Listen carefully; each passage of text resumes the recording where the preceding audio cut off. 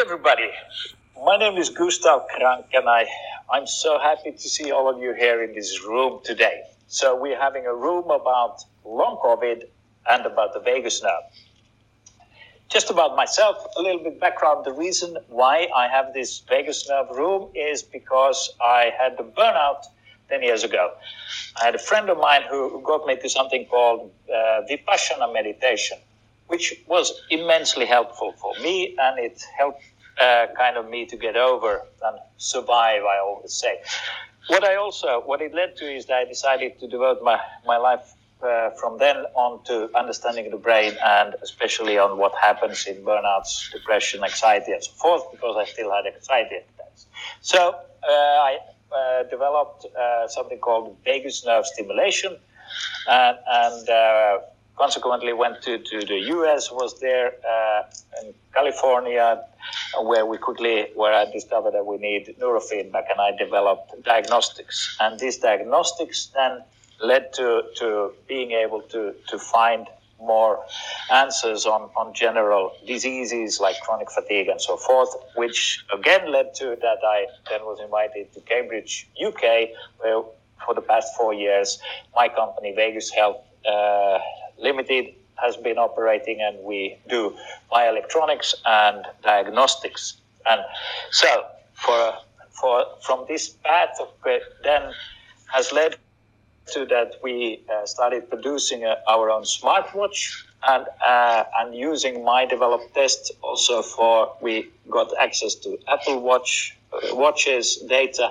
and so we have Apple watches. And with all this data we've been collected over the years, we of course were in the position to see when the COVID-19 came that we could see how it influences the data of our users, because this test is about the autonomic nervous system, and COVID-19 influences the autonomic nervous system in particular. And in this room I've been having since the spring, I've had the great pleasure of having all our wonderful hosts, speakers participate, and I'm especially happy to today we're gonna have all of these my wonderful friends to present.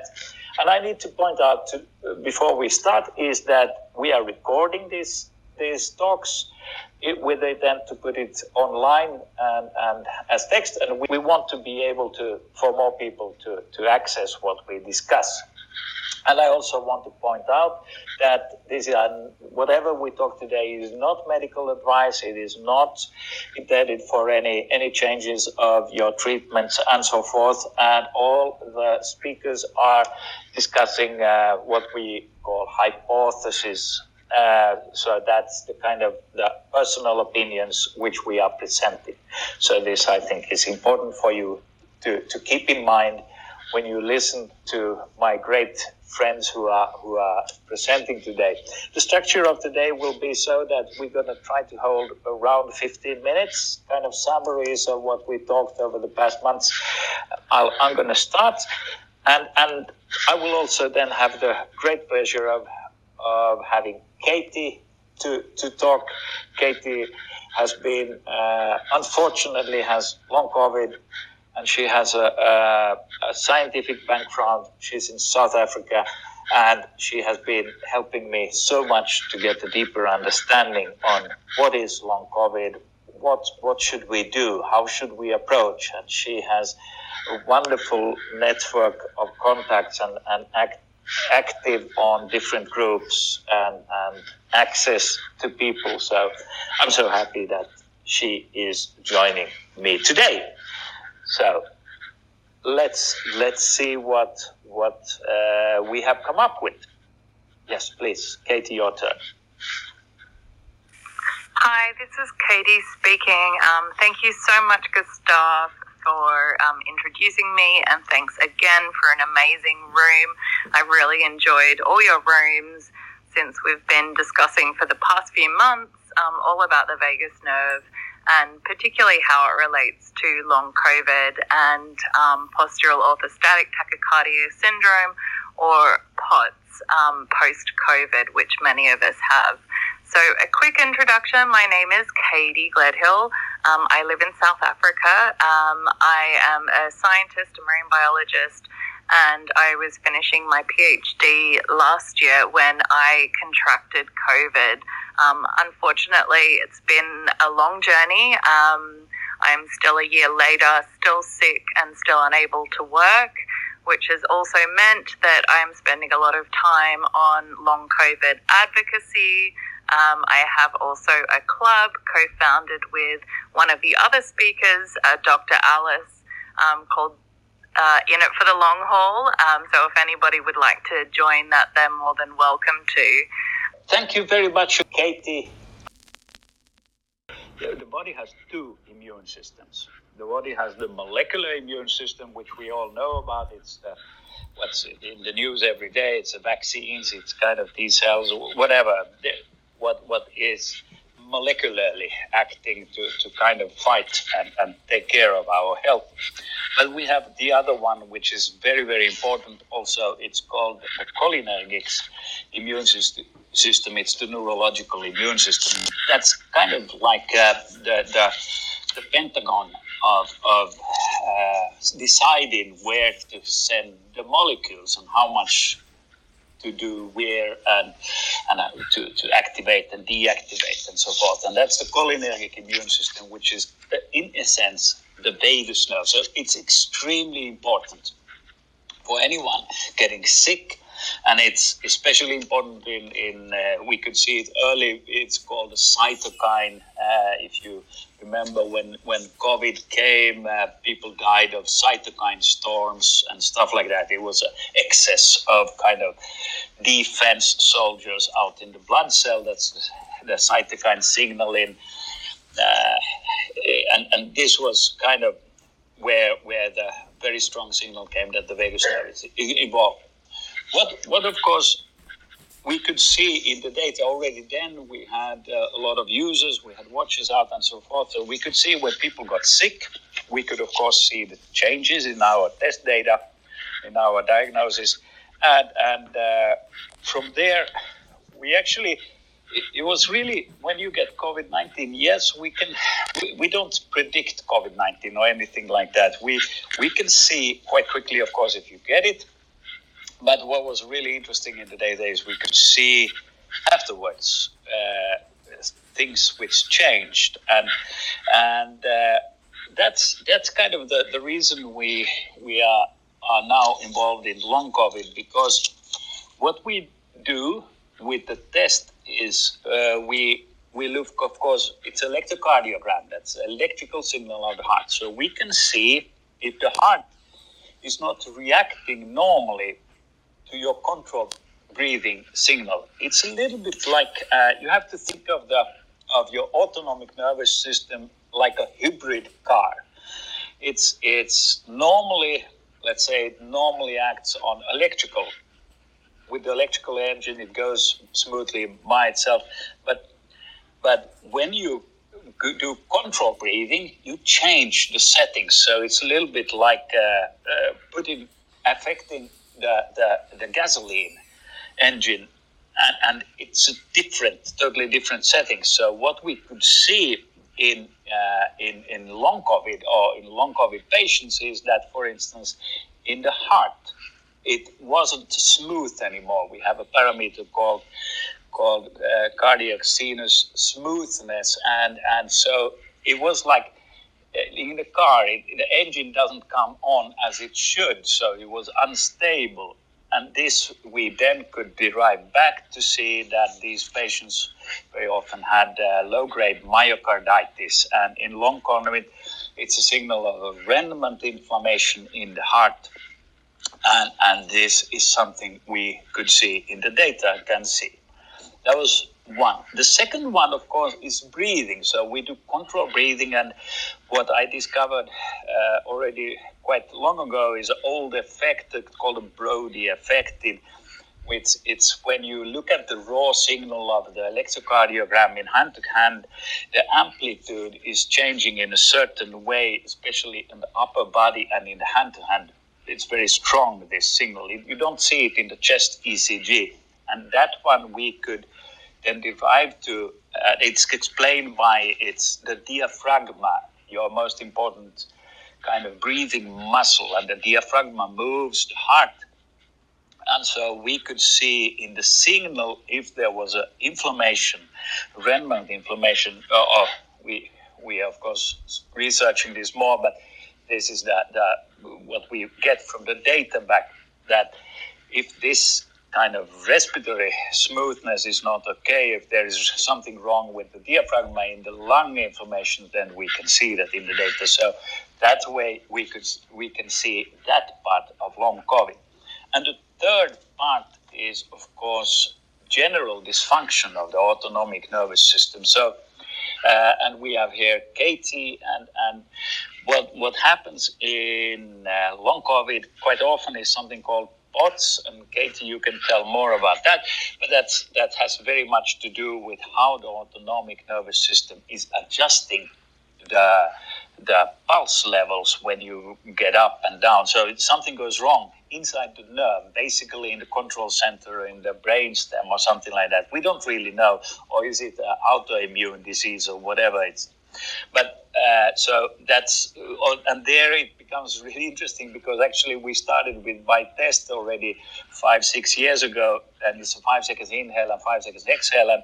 And what I found just recently there is a book equivalent to Gray's Anatomy for dysfunction of the autonomic nervous system, which all medical schools use to learn about dysfunctions of the autonomic nervous system. And there is specifically, for a long time already, recommended a test where it's 5 seconds inhale and 5 seconds exhale. So that was really funny.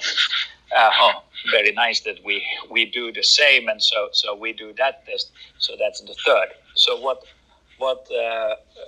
I luckily then was asked to do a study at Karolinska University on long COVID triage, because if you can understand from these tests, these different parameters, we can maybe help the patients and the healthcare providers or the doctors to know where to start, because long COVID has a very complex kind of symptomatic picturing, where there's different kind of symptoms, different kind of issues which go wrong.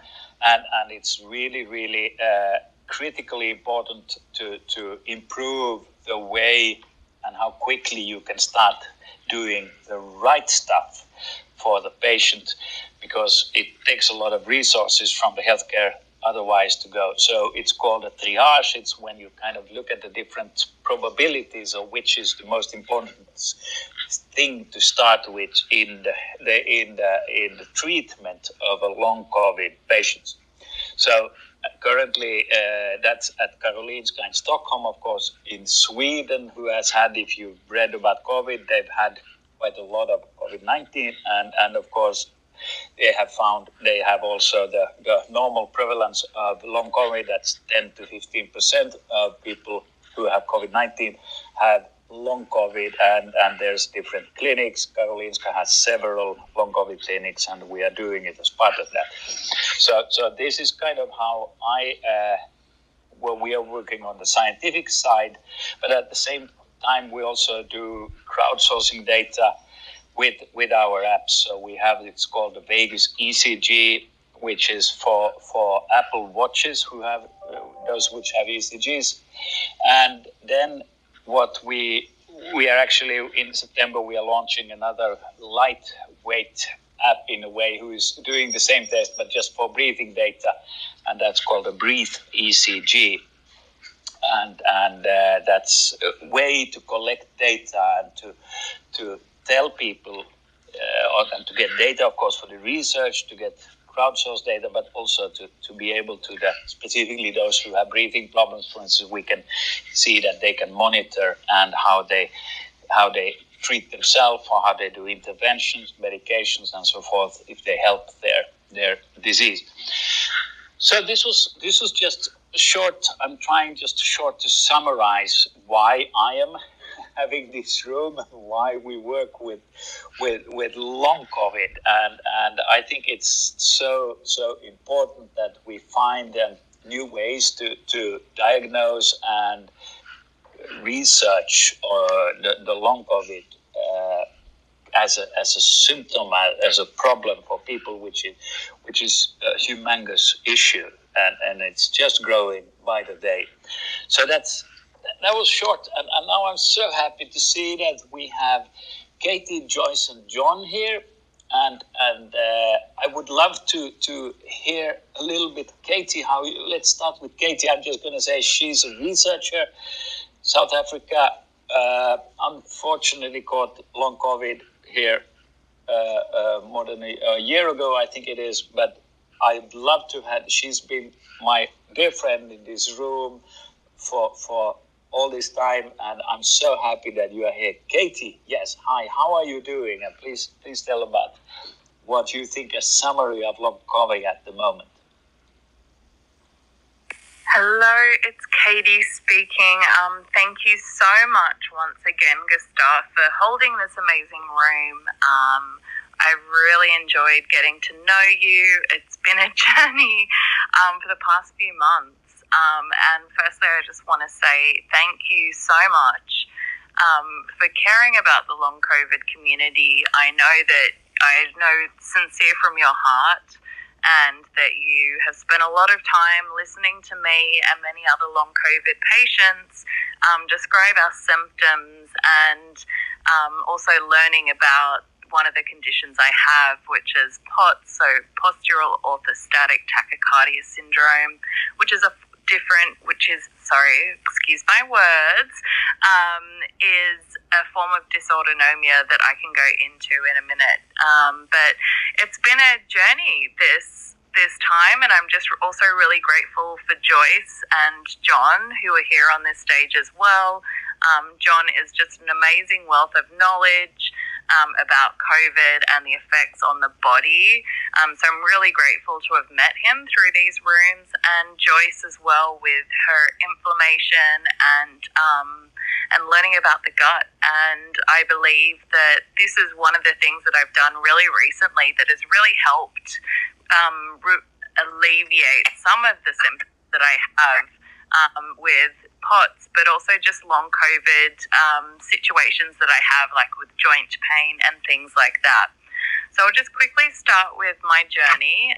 My name's Katie. I live in South Africa, as Gustaf said. I was finishing my PhD last year. I was very motivated, high-functioning scientist, always on the go, always doing a million things, raising 2 children and homeschooling. And at the time, the narrative was that young, healthy people don't get sick from COVID. So I personally wasn't scared of contracting COVID. I was certainly aware of how serious this disease can be, or this virus can be. But I thought that, I was more concerned about being a vector and infecting other people. However, so I did everything right, was quarantining and everything, and, with my children, and unfortunately I got COVID. And when I realized it was COVID, I also thought that I would get better in 2 weeks, and unfortunately that didn't happen. It kept continuing, and I had never heard of long COVID at the time. As I said, I'm not throwing around my PhD just to prove that I'm smart, but just to highlight the difference of what has happened in my life through this journey. So I was analyzing genomes, writing scientific papers, and everything like that, and it all came to a screeching halt when I contracted COVID. I have what is now termed as neurological COVID or neuro-COVID, which means that it's affected my cognitive ability and executive functioning. I've improved a lot over the time, and anyone that's known me on Clubhouse can attest to how much I've improved just with my speech. But I couldn't even understand how to read or write or, text message or Google or anything for a couple of months, which was just really disheartening, especially as a scientist, to go it was a dramatic change in my life. And I personally believe it's more than just brain fog. There have been several studies. One of the most compelling ones is coming out of the UK, where they had images of people's brains through an MRI and functional MRI scans that was part of a biobank study. So they had collected these MRIs 3 years ago, for nothing to do with COVID. Obviously, COVID wasn't around at the time. And they can compare, they can compare before and after COVID, and also compare control populations as well. And what it found is that there is, in some cases, there is a lot of grey matter on the brain. So it's certainly affecting the brain and neurological issues as well. There's also a study that's been published in the Lancet that showed it was a huge sample survey of over 230,000 COVID survivors, and a third of them had either neurological or psychiatric or neuropsychiatric conditions 6 months after contracting COVID. And if anybody wants any links to any of the studies that I'm mentioning, please feel free to DM me, and then perhaps Gustaf can also link them with this recording as well. So it certainly had a lot of impact on our bodies. And as Gustaf mentioned, one of the conditions I have, and I also mentioned, is dysautonomia. This was also something I wasn't really aware of and wasn't told to take notice of. I wasn't monitoring my heart rate at first. I was monitoring my oxygen religiously just to make sure that my oxygen saturation was okay, but I wasn't measuring my heart rate. And once I did, I noticed that it was all over the place, and I wasn't sure what was going on. And finally, we figured it out, and I was diagnosed with postural orthostatic tachycardia syndrome, which is a form of dysautonomia. And what that means is, as Gustaf touched on, it's either a malfunction or dysfunction or something going on with your autonomic nervous system. And this can affect all sorts of things. So it can affect your heart rate, but also gastrointestinal issues, which is where, someone like Joyce is really helpful as well. And what it means is that I lie down and my heart rate is around 80 beats per minute, and just upon standing, it can be up to 120, 130 beats per minute just standing. And that might sound sort of simple, but it's severe side effects. So it means that I am really, really dizzy. I pass out. I fall all the time. My feet swell because all the blood goes from your brain and to your feet. So my feet are huge. It's extremely painful. And, just doing simple tasks like getting out of bed and going to the bathroom or standing to cook for my children can be really challenging and impossible on some days. So I'm just really grateful for people like Gustaf. Long COVID is so new. It's such a large umbrella of different symptoms. Not all of us have exactly the same symptoms. There's certainly evidence, and again, I can send the literature that's been done so far. But certainly women between the age of 20 and 50 that contracted long COVID, have long COVID, do have indication of some sort of form of dysautonomia or POTS-like symptoms. I can tell you just anecdotally I know a lot of long COVID patients all over the world, and I could barely name one female in that age range that doesn't have POTS. So it's certainly affecting a lot of women, and in a case like mine, it's really severe. It's been a year, and I'm unable to work still. I still can't use a computer. So it's something that I'm really concerned about, and we need to have more of an understanding of what's going on in the body so we can have treatment. We can't have treatment before we know what we're dealing with. And that's why research like what Gustaf is doing with his colleagues is so critical to understanding what's happening, and we can find ways to treat us and also, really importantly, self-monitor. So we know if there is an activity that we're doing that causes vagal dysfunction or jumps in heart rates or something like that. And as Joyce will probably say too, related to different food we eat and many different things. So I think it's an amazing tool also just for self-monitoring, and also being able to collect data that we can show directly to our doctors.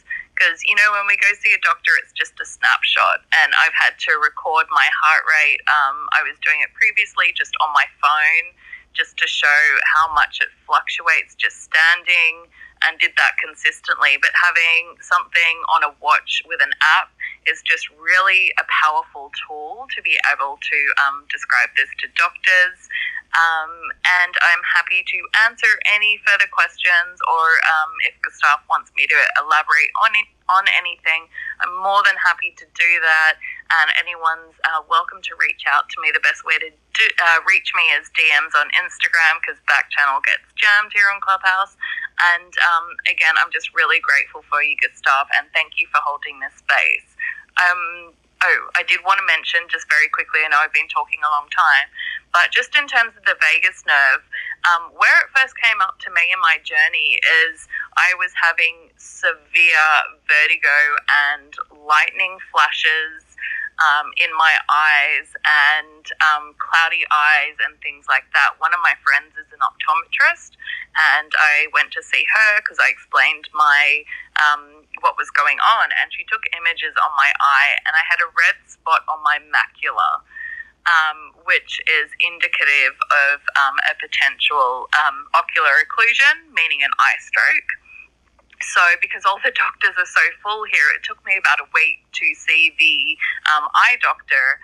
And at that time, he couldn't see it. So we don't know if it just cleared or it passed through, and thankfully hasn't affected my vision so well. But I know many other long COVID patients it has.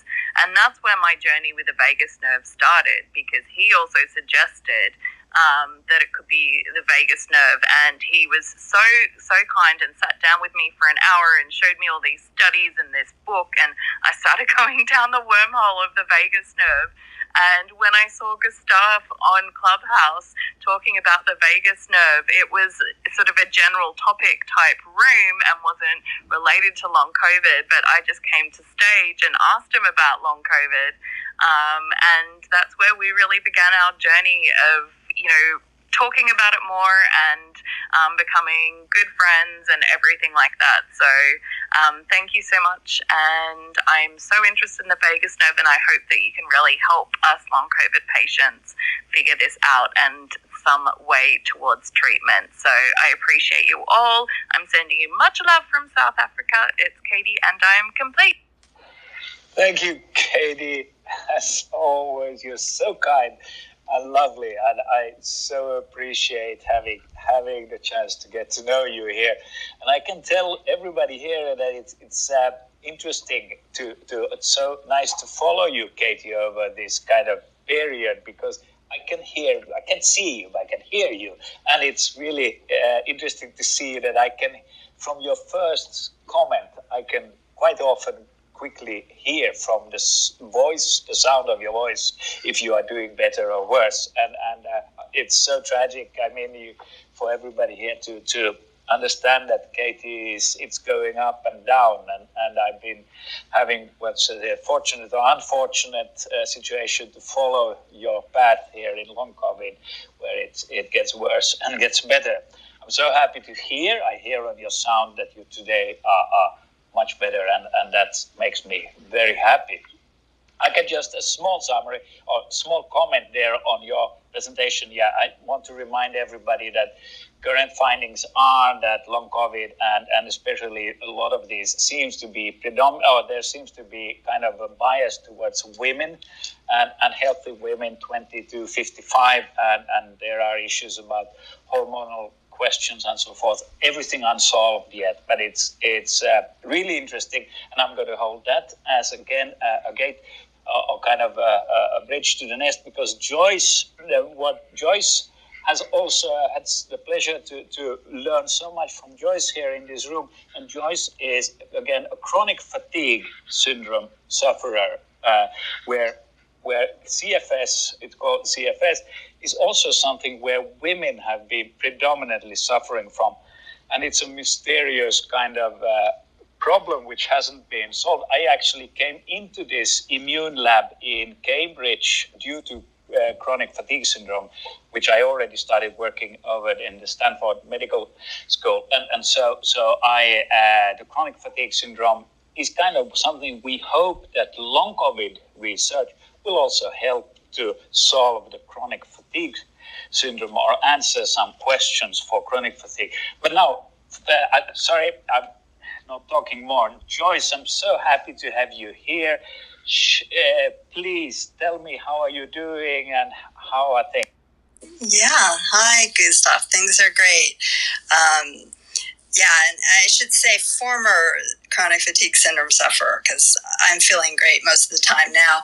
Anyway, thank you, Gustaf, for all you've been doing and are still doing in so many areas, and it's been really great to get to know you, and as well as other people in this room. And Katie, I'm so happy you're feeling better. And it's interesting, you're talking about heart rate, and as people will find out if they go to my website and if they, sign up for updates or follow me, I'll be talking a lot more about heart rate, because it's really key to what I have learned and my inventions. So on that note, I will go on to a more general discussion rather than focusing on my inventions right now. So what I'm going to focus on is food and other exposures from the environment. And as Gustaf mentioned, I have had a severe long-term case of chronic fatigue syndrome, now called ME/CFS, and it has a lot of resemblance to long COVID, at least in many cases. And I started a company that's developing a patent-pending approach to detect food and environmental reactions. And by the way, it uses heart rate, along with the other inventions that got me well. So for a little overall context, a large part of the focus in medicine is on mechanisms to detect druggable targets. And this is understandable since medicine is primarily focused on medications and surgery, which of course have great benefits.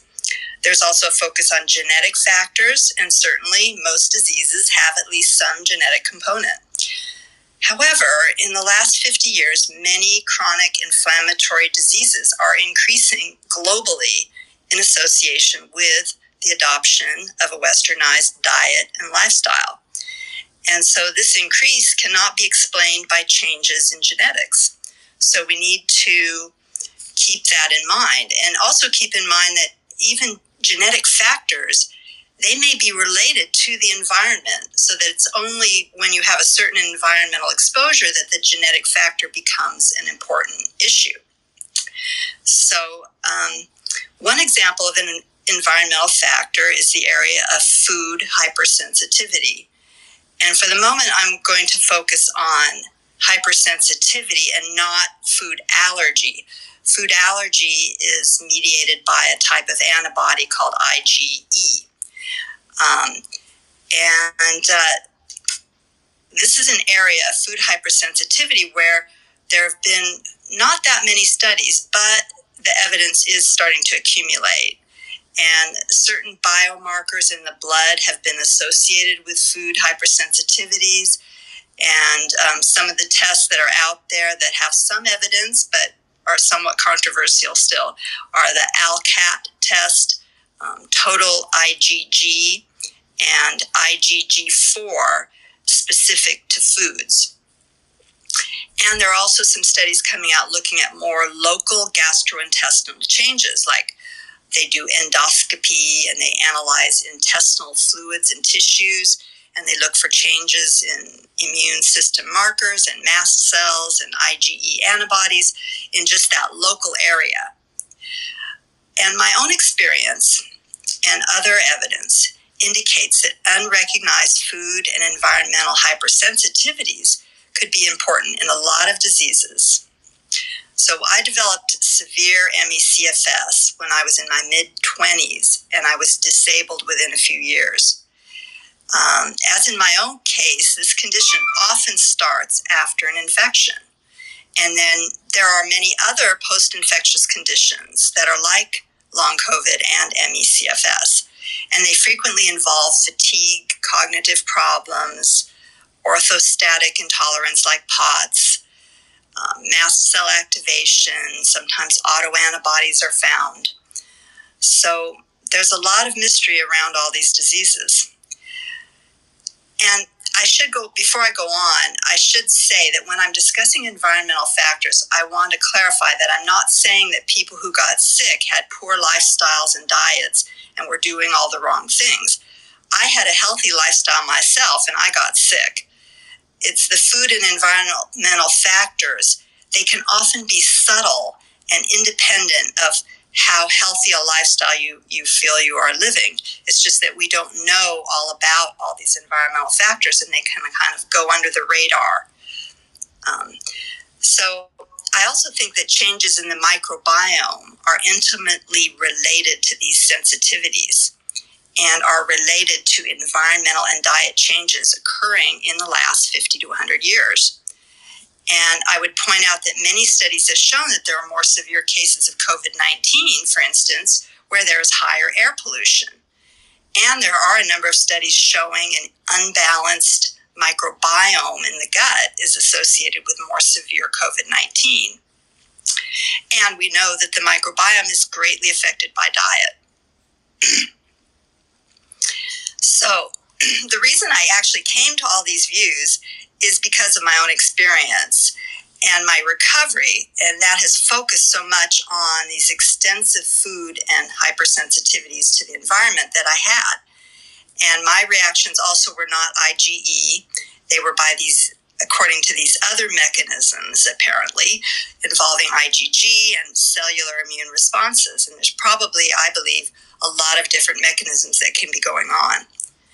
And the vagus nerve and stress are involved because research in humans and animals shows that allergies and inflammation cause stress. And this affects the balance between the sympathetic and parasympathetic parts of the nervous system. The vagus nerve is an important part of the parasympathetic nervous system. So it is involved in the dynamics of the stress and the inflammation. So, as far as COVID, there are many chronic diseases associated with developing more severe COVID, as many of you probably know. And virtually all of these chronic diseases are associated with chronic low-grade inflammation and changes in the microbiome. And they typically have changes where there are increases in certain microbes that are potential pathogens, and they call them pathobionts. So my hypothesis is that the virus stimulates the immune system, and it reacts not only to the virus, but also these other microbes, which may be part of the reason why the inflammation continues and worsens even after the virus is declining. So the coronavirus may stimulate inflammation more than most viruses, because research has shown that the spike protein has similarities to a superantigen. Superantigens are substances that turn on a higher proportion of immune cells, resulting in more inflammation. There are a number of conditions associated with other superantigens. For instance, toxic shock syndrome is one such condition.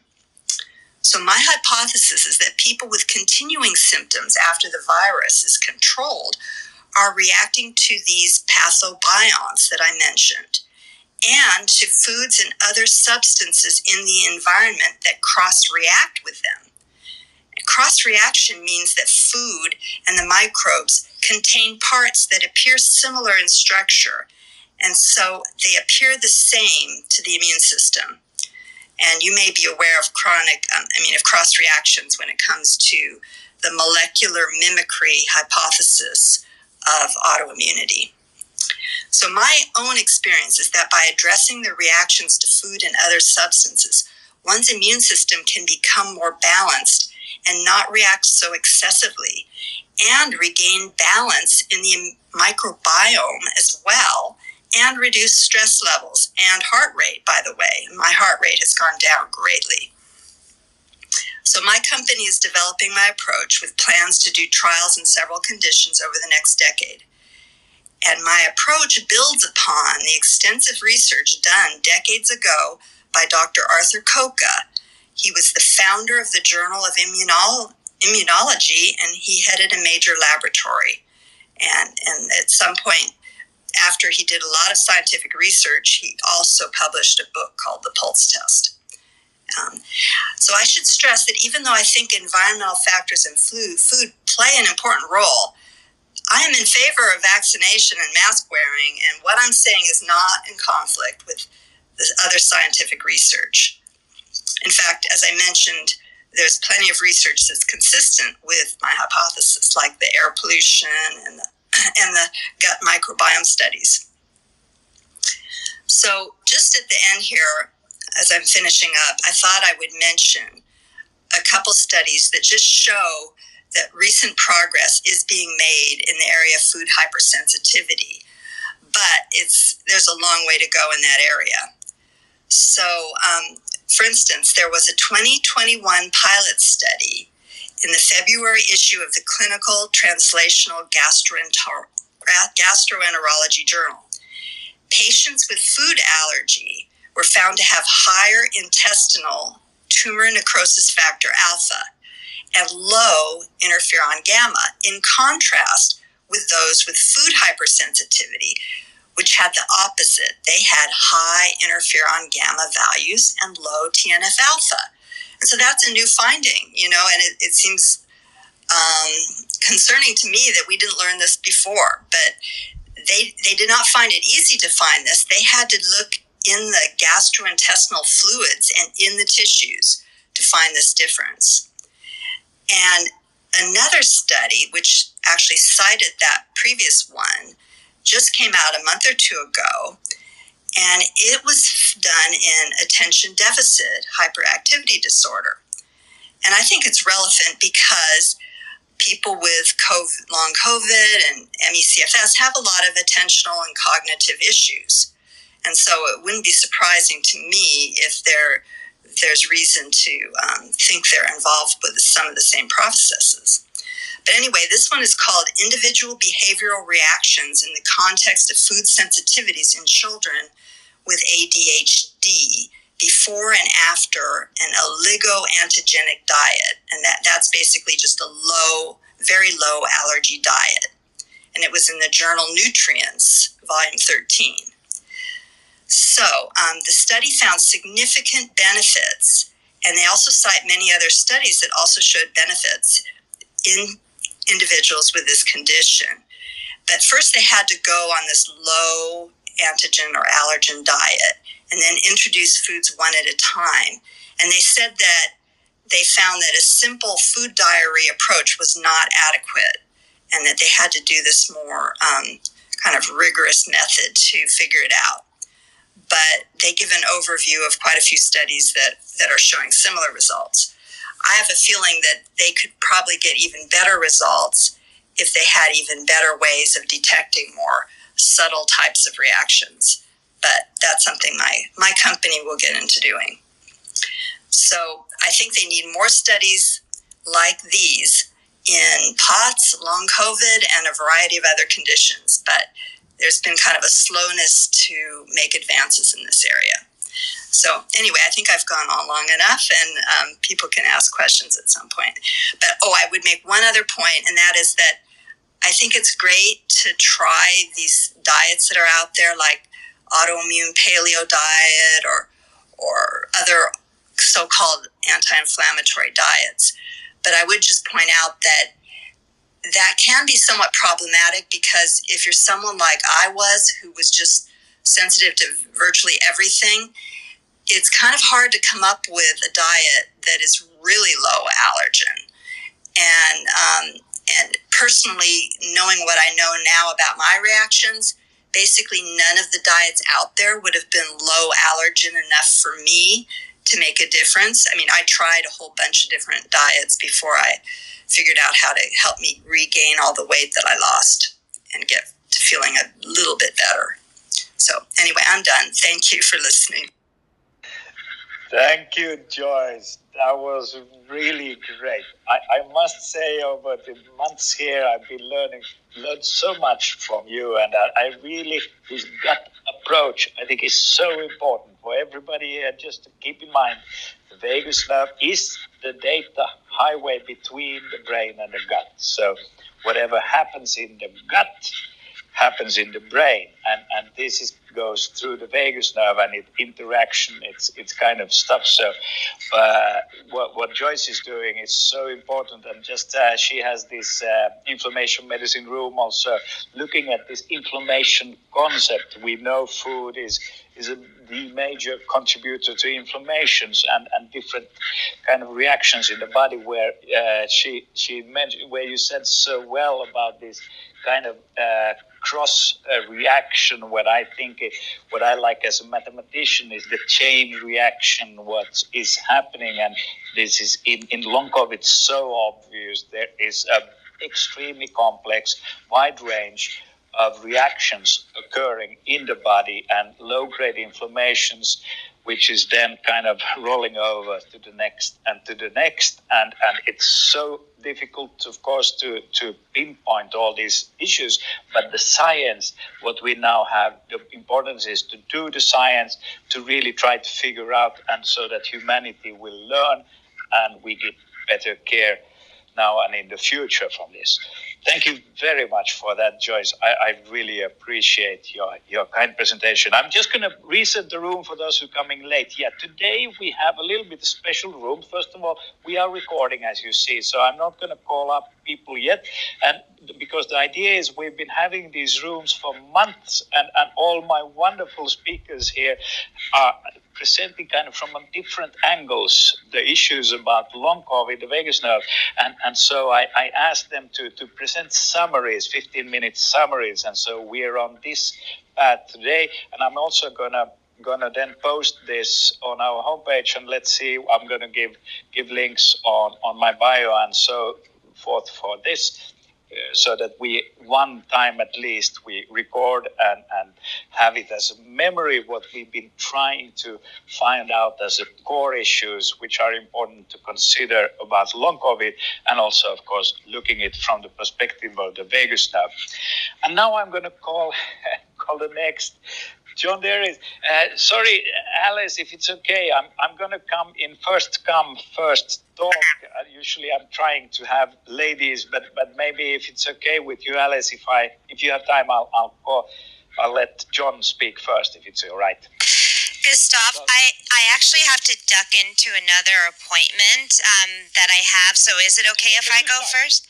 Okay, because John usually segues, we usually complement each other, so it actually may work out well.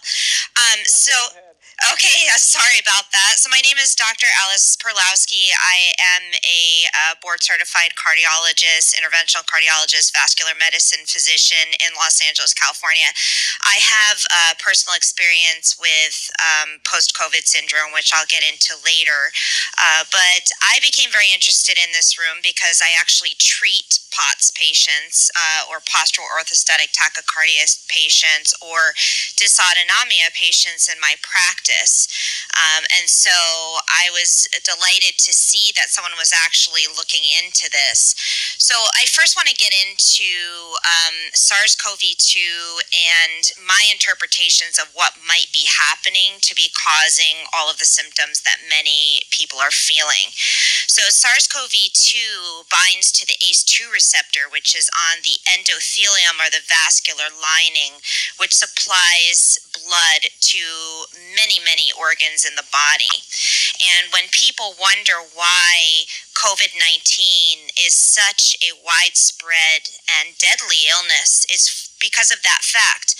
Every single organ that we have is supplied by blood, and the blood is delivered via blood vessels, which are lined with this material called endothelium. And that is exactly where the virus binds and starts to do its damage. So we know that, first of all, that's why it has widespread damage. People report basically symptoms from head to toe. People report gastrointestinal problems, pulmonary problems, cardiac issues, and neurological problems, which is likely a result of the fact that the virus can actually cross something called the blood-brain barrier. So normally things that are in our bloodstream are prevented from crossing into their brains, and that's an adaptive mechanism that prevents us from getting poisoned by things in our bloodstream. But SARS-CoV-2 seems to cross into the brain and spinal fluid and also does damage there, which is another reason why this illness can be very devastating. So when we look at dysautonomia, this was in my mind, a pretty rare condition and considered rare before SARS-CoV-2 came around the block. The Dysautonomia International quotes that between 1 and 3 million Americans had postural orthostatic tachycardia syndrome before all this COVID stuff existed. So it was considered a relatively rare disease. Postural orthostatic tachycardia syndrome, the traditional definition for a cardiologist like myself who would diagnose it in the office is when somebody's heart rate jumps up by 30 beats per minute or more when going from either a laying or sitting position to a standing position. So normally when we change positions, our heart rate doesn't jump up that much. Maybe 10 beats, maybe 15 beats a minute if we're dehydrated or something like that. But 30 beats a minute is a lot. And particularly in young people who tend to be more sensitive to the sensations in their body for some reason, jumping up 30 beats a minute is quite dramatic and can be quite symptomatic. People can feel weak, they can feel dizzy, they could even almost pass out. And we have I'd say that the incidence of POTS has probably jumped up significantly now, and I'm not even sure about how much, but we'll get into the statistics of PASC or post-acute COVID syndrome in a second. But in any case, it is very difficult to treat POTS. I've only had in my practice over the past 15, 20 years, probably 2 or 3 pretty severe POTS patients. They were all young women. They all had to be treated with medication. Normally when someone comes in with postural orthostatic tachycardia syndrome, after it is diagnosed, the first thing the physician will usually recommend is what's called conservative measures.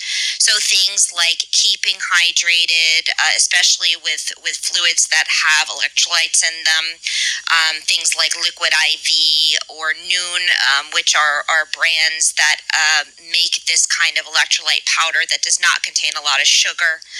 And also things like compression, so compression socks, compression pants, etc. And the reason for that is to keep as much of the blood going into the center of the body or towards the heart as possible.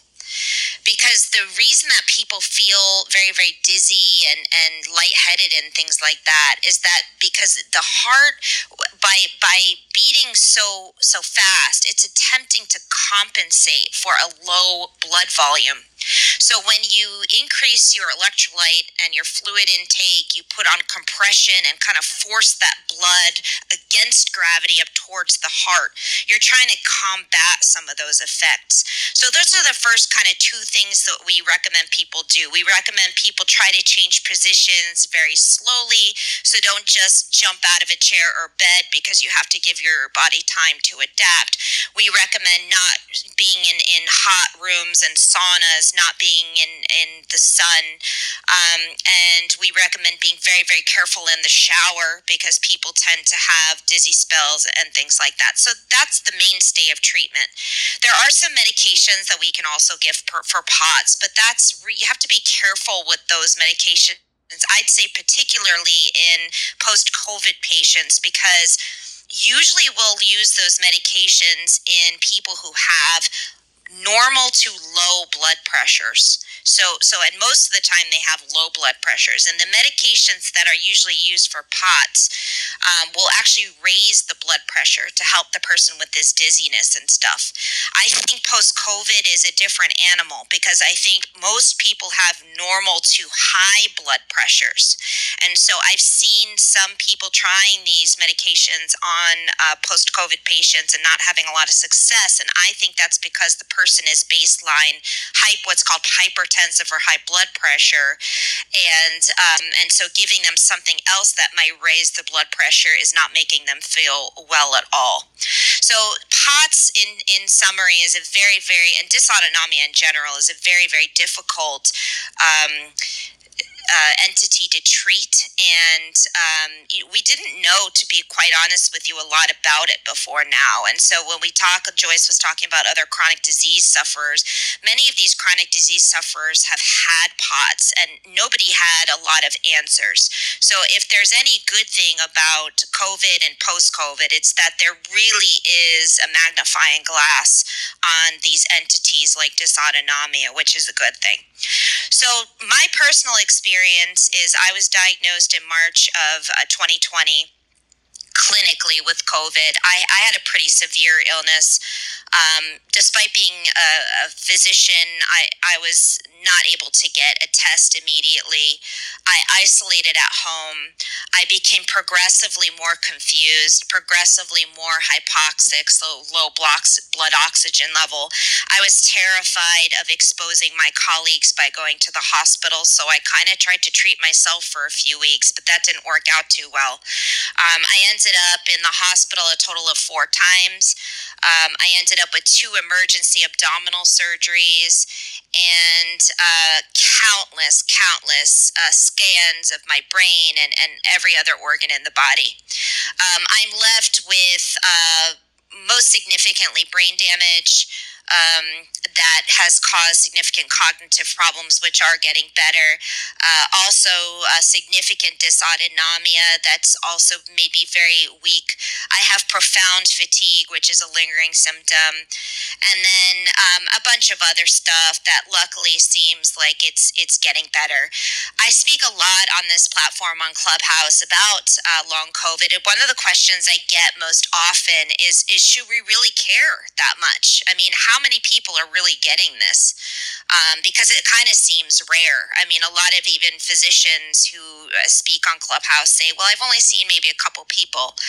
But the reality is it's not rare. And the statistics we have now are that between 10 and 30% of every person, we're talking adults here, who get SARS-CoV-2 or COVID-19 end up with long symptoms. So these are symptoms that persist longer than 4 weeks in definition of CDC, and let's say 12 weeks seems like it's the most conventional measure. So I recently hooked up with an organization called the American Academy of Physical Medicine and Rehabilitation, who are actually attempting to write guidelines. I was very excited about this because I haven't seen much in the way of formal guidelines for practitioners until now. So they actually started something called the PASC dashboard. The PASC dashboard. And literally, this is hot off the press. I just got this email about 10 minutes before I started speaking. And let me just give you the website for that before I forget. It's PASC dashboard.aapmr.org.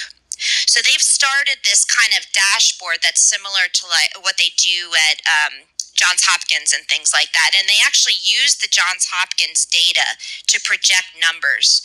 So on their current dashboard, they are estimating that there are over 37 million total COVID-19 cases that have survived. That's not counting those who did not survive. And the estimated PASC cases are 11.1 million is basically what they are estimating. And that's based on the 30% rather than the lower end, which is 10%. If we went on the lower end, which is 10%, that's about over 3 million people.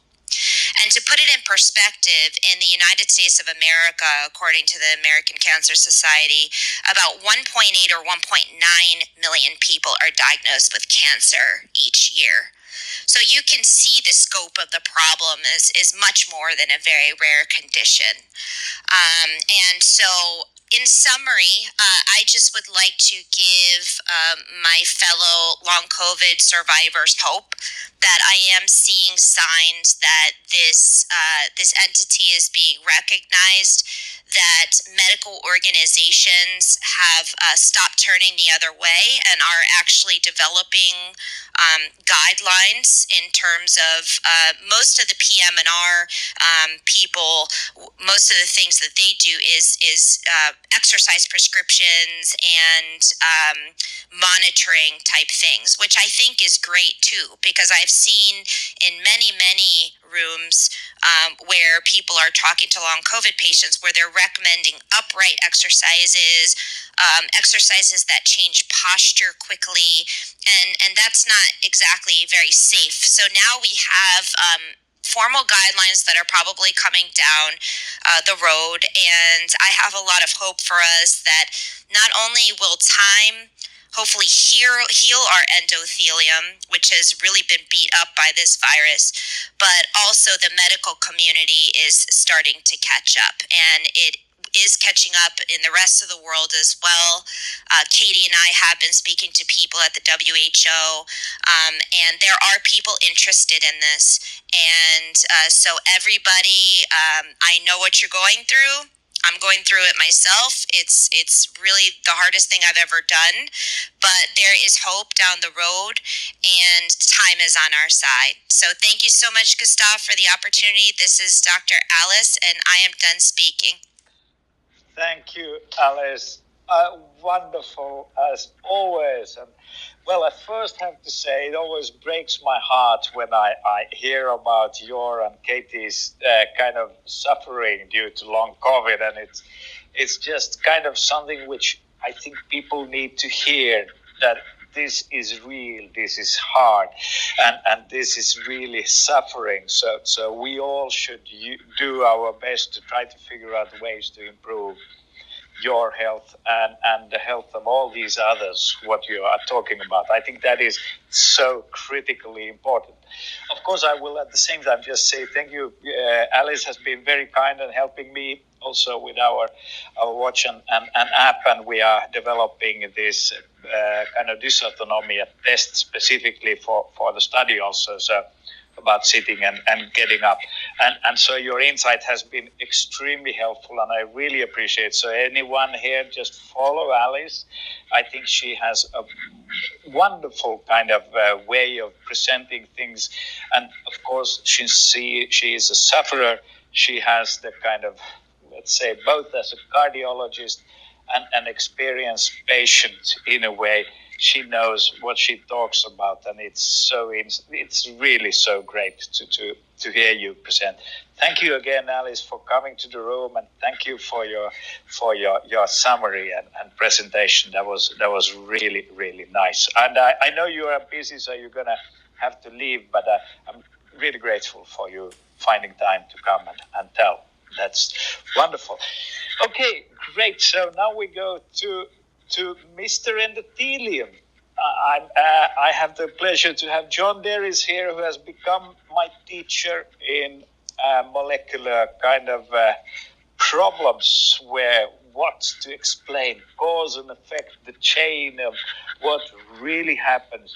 I can attest that I've learned so much from you being in this room, and I appreciate it so very much. So with these words, please, John, I look forward to hearing your summaries of a little bit about the current status of long COVID and what you think. Thank you, Gustaf. As always, you are too kind. I don't think I deserve all that. I always wondered how you get all these wonderful people together in the same room. It's a talent I will never have, I guess. Today, as most of the speakers left no stone unturned, I'd like to open up a new page on the vagus nerve and long COVID. Going through the anatomy of the vagus nerve, I noticed that when it lands in the brain, in the cerebellum, it stops at a place called the nucleus solitary, or solitary tract nucleus. We use both of them. This is a sort of organelle in its own, which is highly effective. And it produces the afferent and the efferent data that is sent to it. So as in my previous talks, I mentioned about how the vagus nerve collects data and distributes data. 80% of the data is collected and 20% is distributed. But still, it's just data, right? What processes this? It's the solitary tract nucleus. Okay, so that's the processor part of it. But the interesting thing is that it stands to a neighboring ganglion. And that ganglion is the serotonin, dopamine, and norepinephrine ganglion. So this really explains a lot of things, especially what Katie was talking about young people getting these enormous energy breakdowns after a long COVID strike. I will get to there because it starts in the solitary tract nucleus. What happens is, this is very interesting, in HIV and cancer, they sometimes have similar remedies. Well, of course, remedies are in brackets. They both do not have exact remedies, but the medical system found out that a receptor called CCR5, it's chemokine receptor 5, is very influential in all this process. And as we age, the CCR5 seems to wane and lose its effect. Not completely. So what has it got to do with the SARS-CoV-2 virus? This is one of the receptors that pieces of the genome of the SARS-CoV-2 cling to. Via, again, instead of a CCR5, now we have a CCL5. Doctors are very familiar with this because they use it in HIV treatment, and it does a pretty good job. If you can recall, in one of my talks, I was mentioning about how the HIV virus although it's a DNA virus, resembles the SARS-CoV-2, although it's an RNA virus. And one of its joint mode of actions is, again, acting on the CCR5. Now, some doctors in research, and I would have to mention the great work of Dr. Bruce Patterson and his team in the Patterson lab, found out that CCR5 antagonist drugs work very well. And most of their patients got well in 3 to 6 weeks. So this is something new. And of course, why does this CCR5 act so abruptly? Because the endothelial surface is completely obliterated. And of course, as always, the blood has microclots. The microclots make the fluid two separate parts. I'd like to repeat this. Two separate parts means the blood is no longer a homogeneous entity.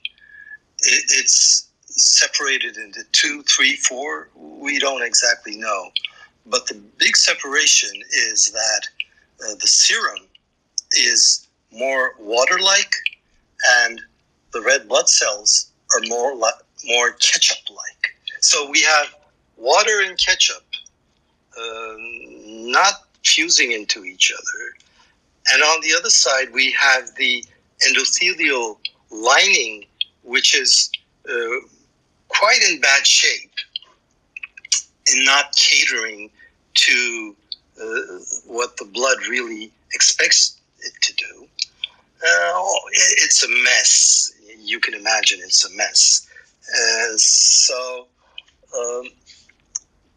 we now understand that alongside the composition of the blood really going down, the endothelial cells really going down, we also have this CCR5 discrepancy. And the works of Dr. Patterson show that once young people within the age of, let's say, 20 to 50, especially women, once they get a little bit well and, okay, I'm feeling good, so I'll do some jogging and stuff, and they are bedridden for another 2 to 3 weeks. It's because training aggravates the CCR5, the chemokine receptor 5. And once that is aggravated, it's back to the blackboard and frame 1. So yes, this is a very interesting finding, and another stone unturned in the long COVID history. I hope that was useful. Thank you.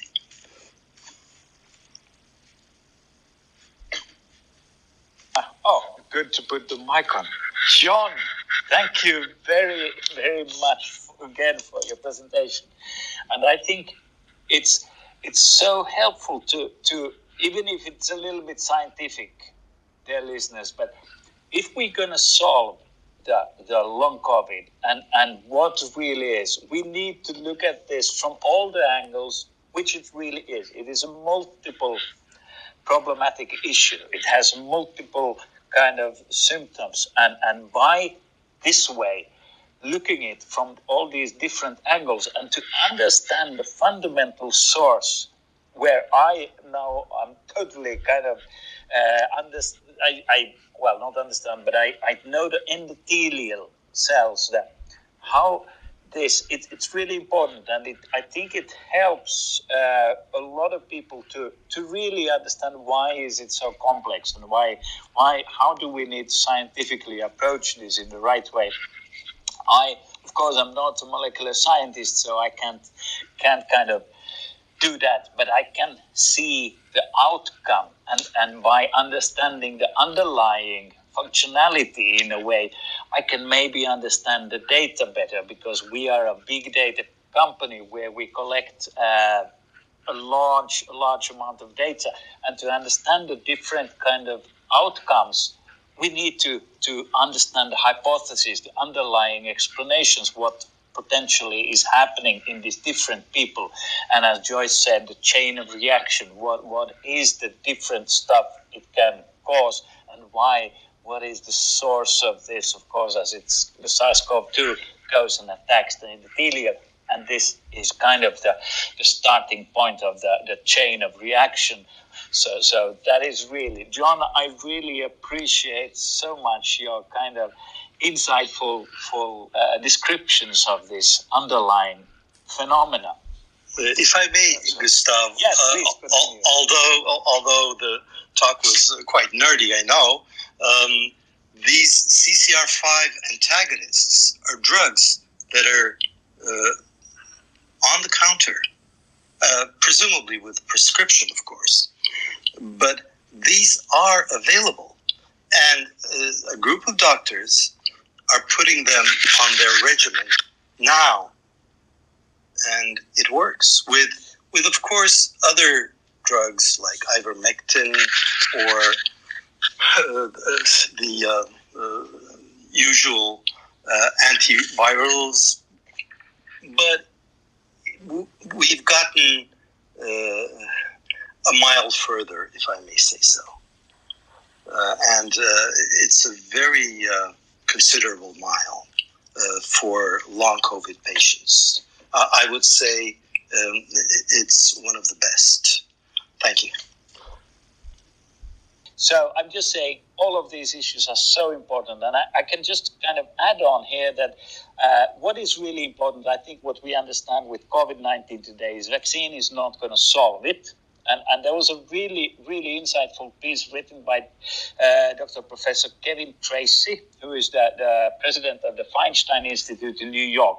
He's the guy who actually originally, for instance, discovered or explained the cholinergic immune system. But he is a very prominent kind of researcher, and he presented the case why we cannot rely on that the vaccine is going to solve COVID-19. And he kind of asked and tried to argue for the case of medication, saying research now is it seems to be biased towards vaccination because the politicians are biased towards trying to solve this with vaccinations. But he kind of scientifically pointed out the proof of why vaccination cannot be the ultimate solution for COVID-19, and why he asked and kind of wanted to say that we need more research into the medication. So there is really important to use resources also to find medication like Tamiflu for flus and stuff like that. We need these medications, and to find these medications, we need to understand the underlying functionality from the basics of medication, and not just from the basis of immunologic reactions where we just look at the kind of the vaccines seems to be the only interest of politicians. At least in Finland, we seem to have just one blind alley here where we're going down, and people are thinking that vaccines are the only solution to these problems, which of course is scientifically wrong. It will not be ultimate solution. It will just be one tool which we need. I'm very pro vaccines. I'm not saying anything negative about vaccine. It's just scientifically clear that it will not be sufficient enough to solve the COVID-19 crisis. And so we need medication. And we need, of course, if we have medications, we need diagnostics. We need to understand what we are doing. In long COVID especially, there is such a multitude of kind of problems. So vaccines are not, of course, going to solve that. We need medication, we need treatments, we need fundamental understanding of functionality and what has caused this chain of reactions. So that is, of course, what is so important. And of course, what we need to all contribute to and try to do our own small little part in this work on evolving in. This is a medical evolution in a way which is on high speed now. Due to COVID-19, we really need to speed up the understanding. I just read a book where medical science was said to evolve only one funeral at a time, because all the old professors, the old doctors has to die before any evolution has happened. And that's of course a tragic issue if it goes the same path with COVID-19. We know now that luckily we are moving a little bit forward, so we don't maybe need to wait until all the old scientists and doctors die before we get the solution. Sorry, a little bit. It's just how things are done. Data need to be getting more data. We need to get quicker, better solutions. Maybe that's my message to the world, and what I'm trying to do my little part in contributing by getting data, big data, and offering that to scientists so that they can try quicker new medications, new solutions, new care, and so that we much quicker get much better data on how does it influence the system. Yeah, that's my short comment. Sorry, long comment on this. This is lovely. I really, really appreciate all these kind of very, very wonderful presentations and summaries. Katie, Joyce, John, I really appreciate it. I'm going to a little bit reset the room, and now I think I need to remind, we are recording this, so we are going to put this on the homepage and whatever. We're still working on that, but so that we one time at least are kind of putting some summaries of what we talked, because there's been so much very interesting discussions over the past months and since the spring. So thank you very much all the hosts, the presentations you've had. I really appreciate it. Now, I'll be so happy to hear if somebody has questions or comments on whatever. Please feel free and just raise your hand and join the discussion if you have something you want to point out or what. At the same time, of course, Katie, Joyce, John, whatever, just fill in or give extra comment to each other's. Yeah. I was just going to make a comment about POTS, and that is there have been at least a couple studies, and there should be more, but there have been a couple studies that linked food reactions to POTS. I know one for sure was involving Dr. Peter Rowe, R-O-W-E, who's an expert on POTS for many years and is at Johns Hopkins. And he found, I believe it was milk, where he was looking at in adolescents and children. And I think there were other studies too.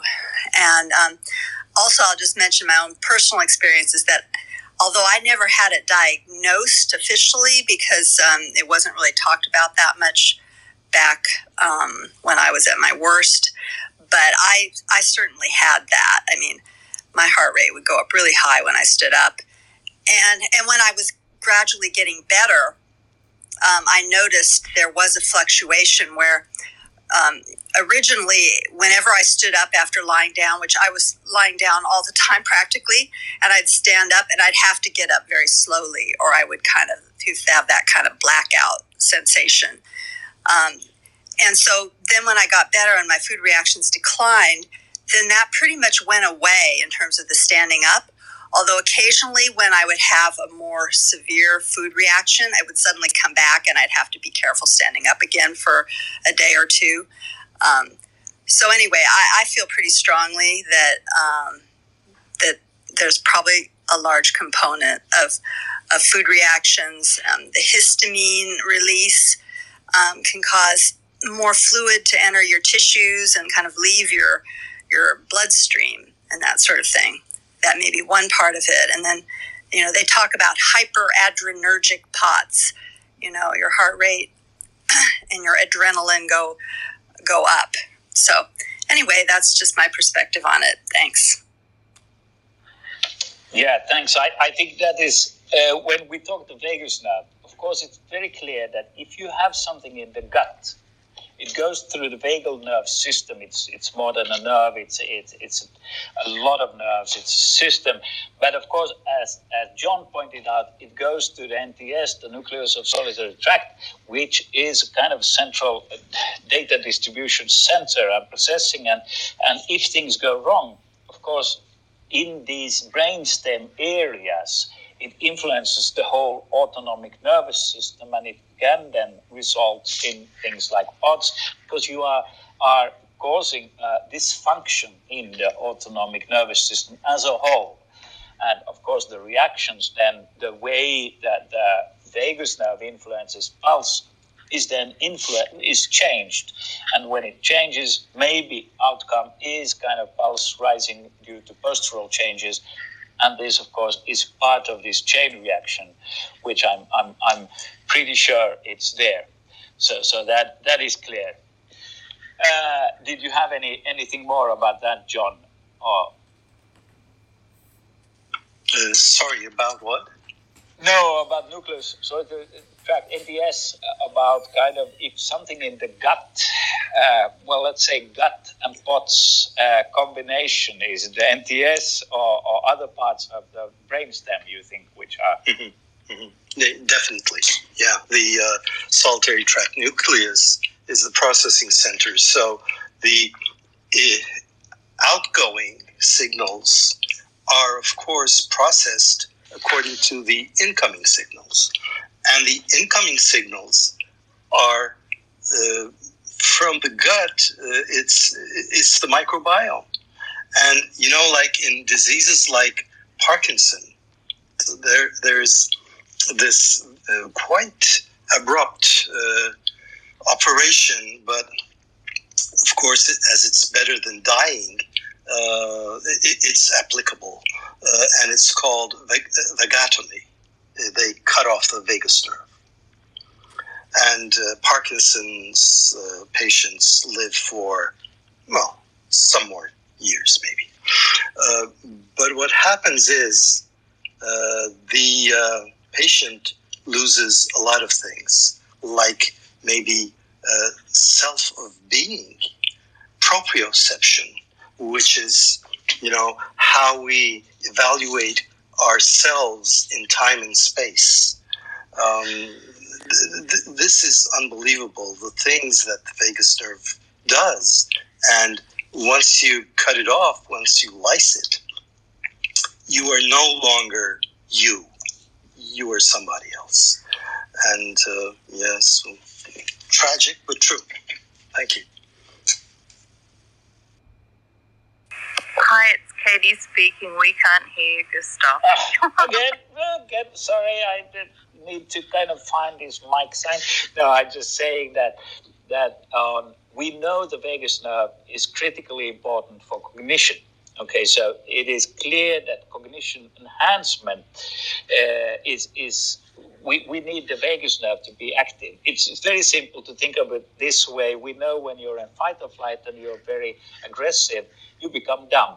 It's very clear your brain capacity goes down, and so you need the vagus nerve to simply be intelligent. So it is known that vagal stimulants are taking even in when people at the universities in US are doing some exams and things like that, because they get a better cognition. They just become smarter. You need it to be the vagus nerve to be active in order to think. So that is, of course, a clear cause and effect. This has been proven in all history. So we know that taking 10 deep breaths, you activate the vagus nerve, and that way you become smarter. And of course, if we take it from the opposite way, when we have an inflammation, or let's say the gut, when we are suffering from something, we of course feel sick, or we have what is called brain fog. And my hypothesis, and a lot, I think most agree that this is a brainstem issue where is the incoming signal, yes, is for instance coming from the gut microbiome or the inflammation. So when we become tired or when we become cognitively declined, it is an evolutionary trait whereby when the cholinergic immune system is reacting to a disease, of course, we needed to get away from the flock. We needed to withdraw away into the bush in order to not get the other ones in the flock sick. So the evolutionary process there is that we get cognitively lazy, we get tired, we get depressed, and we withdraw because this way the flock survives and we don't spread our disease to the others. And this kind of cognitive decline, of course, is important because if you don't cognitively decline, then you're full of energy and run around. So when we get sick, of course, this is the kind of sickness response signal coming from primarily from the vagus nerve into the brainstem and then affecting the whole brain. And this sickness response, of course, it seems to be a primary signal in long COVID, which is then causing the brain fog and all these kind of physical cognitive signals. It's, of course, one has to remember the vagus nerve is also in charge of neuroplasticity. And neuroplasticity is very, very important for us because that way we remember everything. If we read a paper, we need a newspaper, and to remember what we read some time ago, we need a degree of neuroplasticity, and if the vagus nerve is not active, this neuroplasticity goes down, and so memory, of course, goes down, and all of these issues. So it's, of course, I'm the vagus man, so I think everything goes down to the vagus nerve. But of course, the brainstem there is cognitively the central part.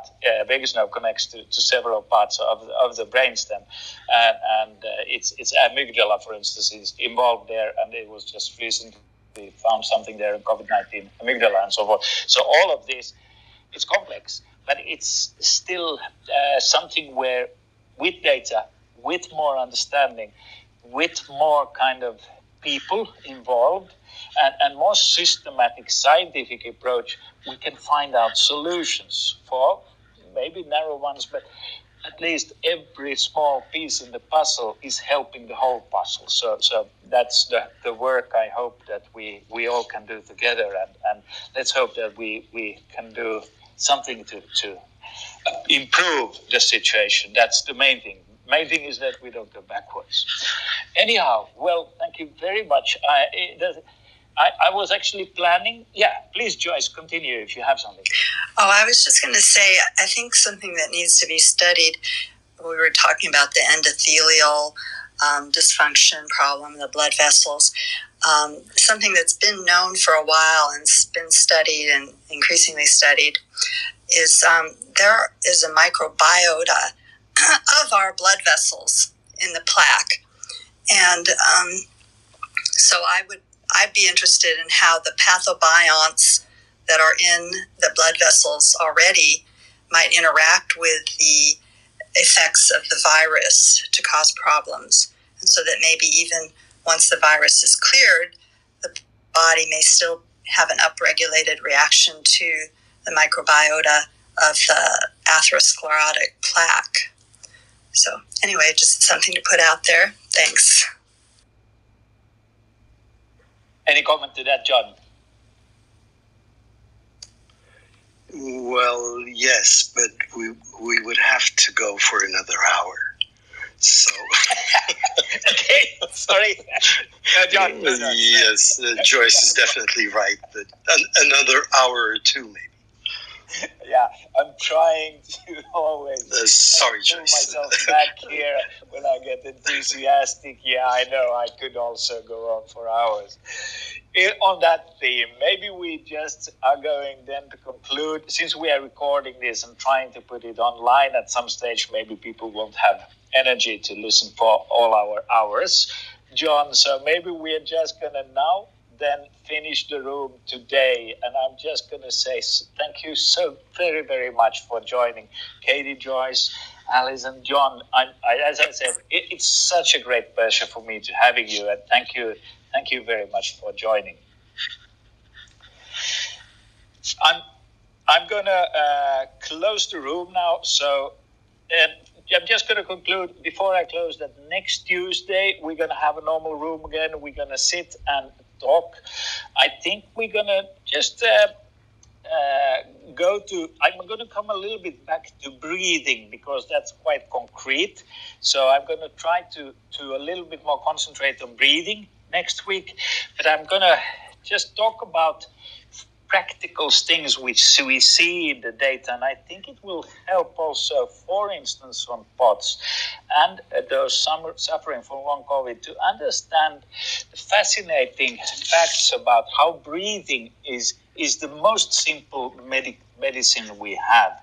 And I'm back to this strange thing that by using our hybrid autonomic nervous system to switch it off from gasoline and go to electricity all the way back by exercising, control breathing, it really is improving. We can see it in the data. We have 22,000 tests already done by our users, thousands of users, and we can see, I'm just so fascinating to see how a simple act of 5 seconds inhale and 5 seconds exhale is really changing things.